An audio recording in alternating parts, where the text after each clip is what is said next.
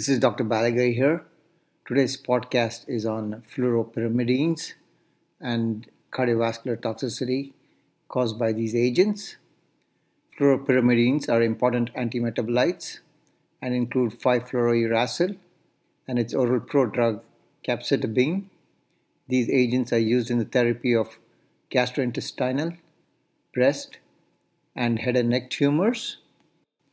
This podcast is based on an excellent expert analysis by Drs. Jaya Kanduri and Dr. Arti Asnani, MD, on April 5, 2019, published on acc.org. Another important source is the AHA scientific statement titled Cardio-Oncology, Vascular and Metabolic Perspectives, co-authored by Drs. Umberto Campia, Dr. Javed Muslehi, Dr. Lele Amiri Kurdistani, MD, Dr. Anna Barak, Dr. Joshua Beckman et al., published in Circulation 2019, Volume 139, E579 to E602. The fluoropyrimidines are the third most commonly used chemotherapeutic agents used for the treatment of solid tumors of glandular and squamous origin, such as head and neck, esophageal, stomach, and bladder cancers. Use of fluoropyrimidines is a standard of care for therapy of advanced colorectal cancers and may have synergistic effects with external beam radiation to enhance the radiosensitivity of tumors. However, among conventional chemotherapies, 5-fluorouracil is likely one of the most common agents to cause cardiotoxicity, second only to anthracyclines. Clinical manifestations reported with the use of fluoropyrimidines include angina attributed to coronary vasospasm, although myocardial infarction, heart failure, cardiac arrhythmias, pericarditis, coronary dissection, QT prolongation, and even sudden cardiac death has been reported. 5-fluorouracil is a pyrimidine analog that inhibits thymidylate synthase, an enzyme involved in the replication of DNA. These agents therefore function as S-phase antimetabolites and promote genomic instability by inducing double-stranded DNA and single-stranded DNA breaks, as well as by interfering with DNA synthesis, repair, and elongation. Capecitabine, the prodrug, is metabolized to 5-fluorouracil in a series of reactions involving the enzymes cytidine deaminase and thymidine phosphorylase, which are overexpressed in tumor cells, thus targeting cancerous cells over normally dividing tissue. The fluoropyrimidine-associated cardiotoxicity was first observed as early as the 1960s. However, there have been few clinical trials focused specifically on defining the incidence of cardiotoxicity, which is thought to range from 1 to 19%. In general, reported incidence data is based on retrospective studies with lack of consistent definitions of cardiotoxicity and have variable reporting of cardiac events. Coronary vasospasm is the most well-established manifestation of fluoropyrimidine cardiotoxicity.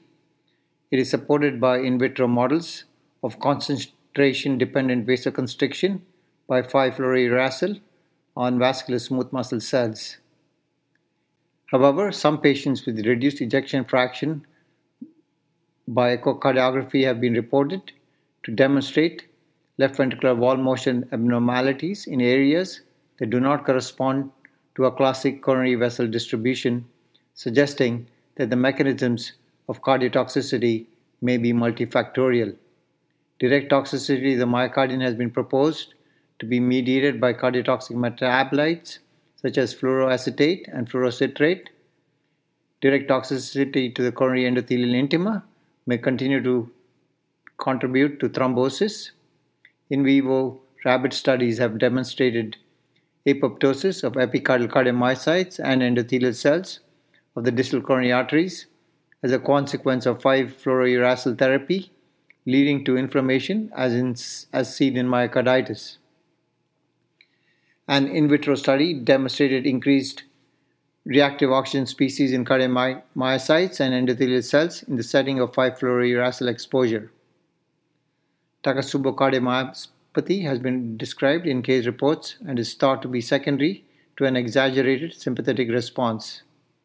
Other suggested mechanisms include transformation of erythrocyte membranes to echinocytic shapes, leading to increased blood viscosity, reduced oxygen carrying capacity, and subsequent ischemia, as well as vasospasm mediated by an allergic reaction arising from 5-fluorouracil exposure, the Kounis syndrome, that is Kounis syndrome.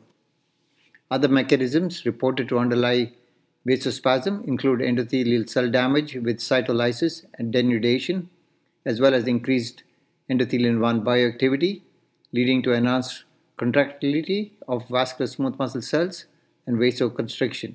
Incidence of coronary vasospasm varies by agent and schedule of administration. When high-dose 5-fluorouracil-based chemotherapy was given as a continuous intravenous infusion, events consistent with coronary vasospasm, including angina, arrhythmia, or sudden death, were reported in up to 5.4% of the patients. In a prospective cohort, short-term 5-fluorouracil and leucovorin administration was associated with the occurrence of cardiac-related events in 2.4% of the patients. Vascular toxicity of 5-fluorouracil is observed predominantly within 72 hours of the first cycle. In a prospective surveillance study of patients treated with 5-fluorouracil, 19 of 102 patients developed angina within 24 hours of 5-fluorouracil initiation. These patients did not have previously diagnosed coronary artery disease, and subsequent coronary angiography showed minimal disease. Associated EKG changes, such as ST depression or ST elevation, resolved with the resolution of chest pain over a 2 to 12-hour period after drug cessation. 2 patients demonstrated a reduction in left ventricular ejection fraction on echocardiogram compared with the recent baseline. A 2016 study by De Forny et al.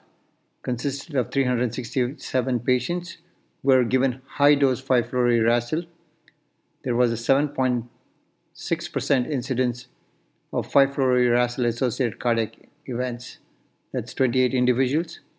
And 32% of these subjects, that is about a third, had known history of coronary artery disease. Events manifested as angina in 18, low blood pressure in 6, high blood pressure in 5, malaise in 4, shortness of breath in 2, cardiac arrhythmias in 1, and sudden death in 1 patient. Of the 28 patients with cardiac events, 75% had persistent symptoms after discontinuation of 5-fluorouracil.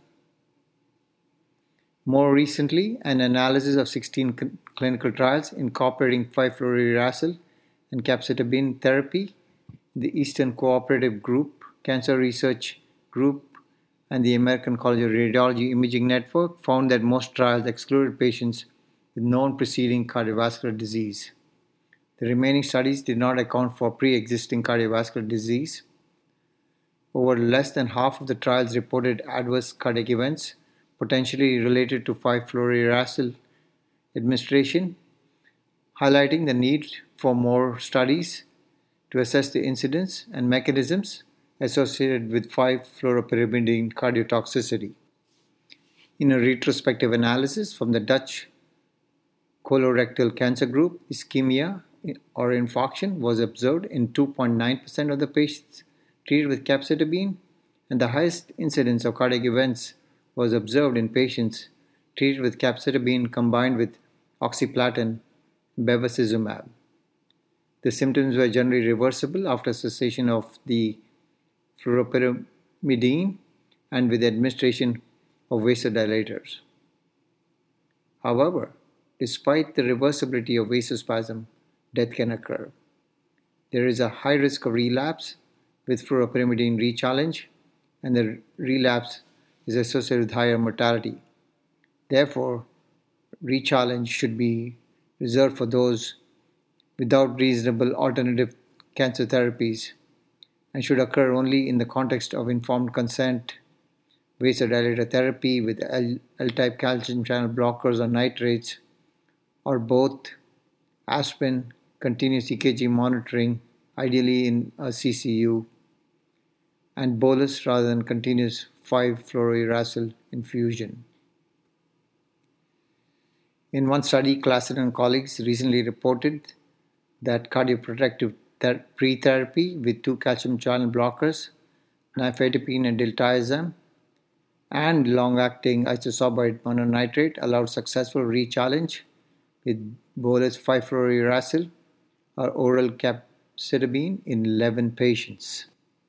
Based on this experience, recommendations for a re-challenge include 1. Switching to a bolus regimen rather than a continuous infusion. 2. Pre-treatment with extended-release nifedipine and isosorbide mononitrate 3 to 4 hours prior to the 5-fluorouracil infusion. 3. Treatment during the infusion with short-acting diltiazem and sublingual nitroglycerin as needed. 4. Post-treatment with nifedipine and isosorbide mononitrate 12 hours after the first dose of pre-treatment of nitrate and or calcium channel blocker.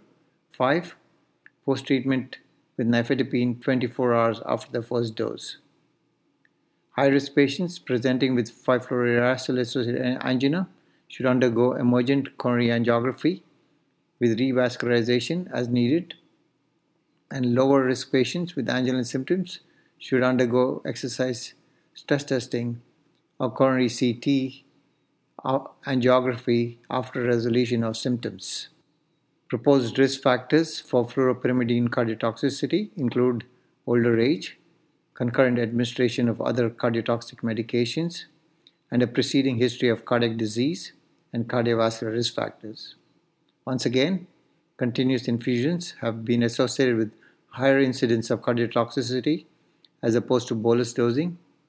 Cardiotoxicity most commonly occurs during the first cycle of 5-fluorouracil administration, with the mean time of symptoms around 12 hours.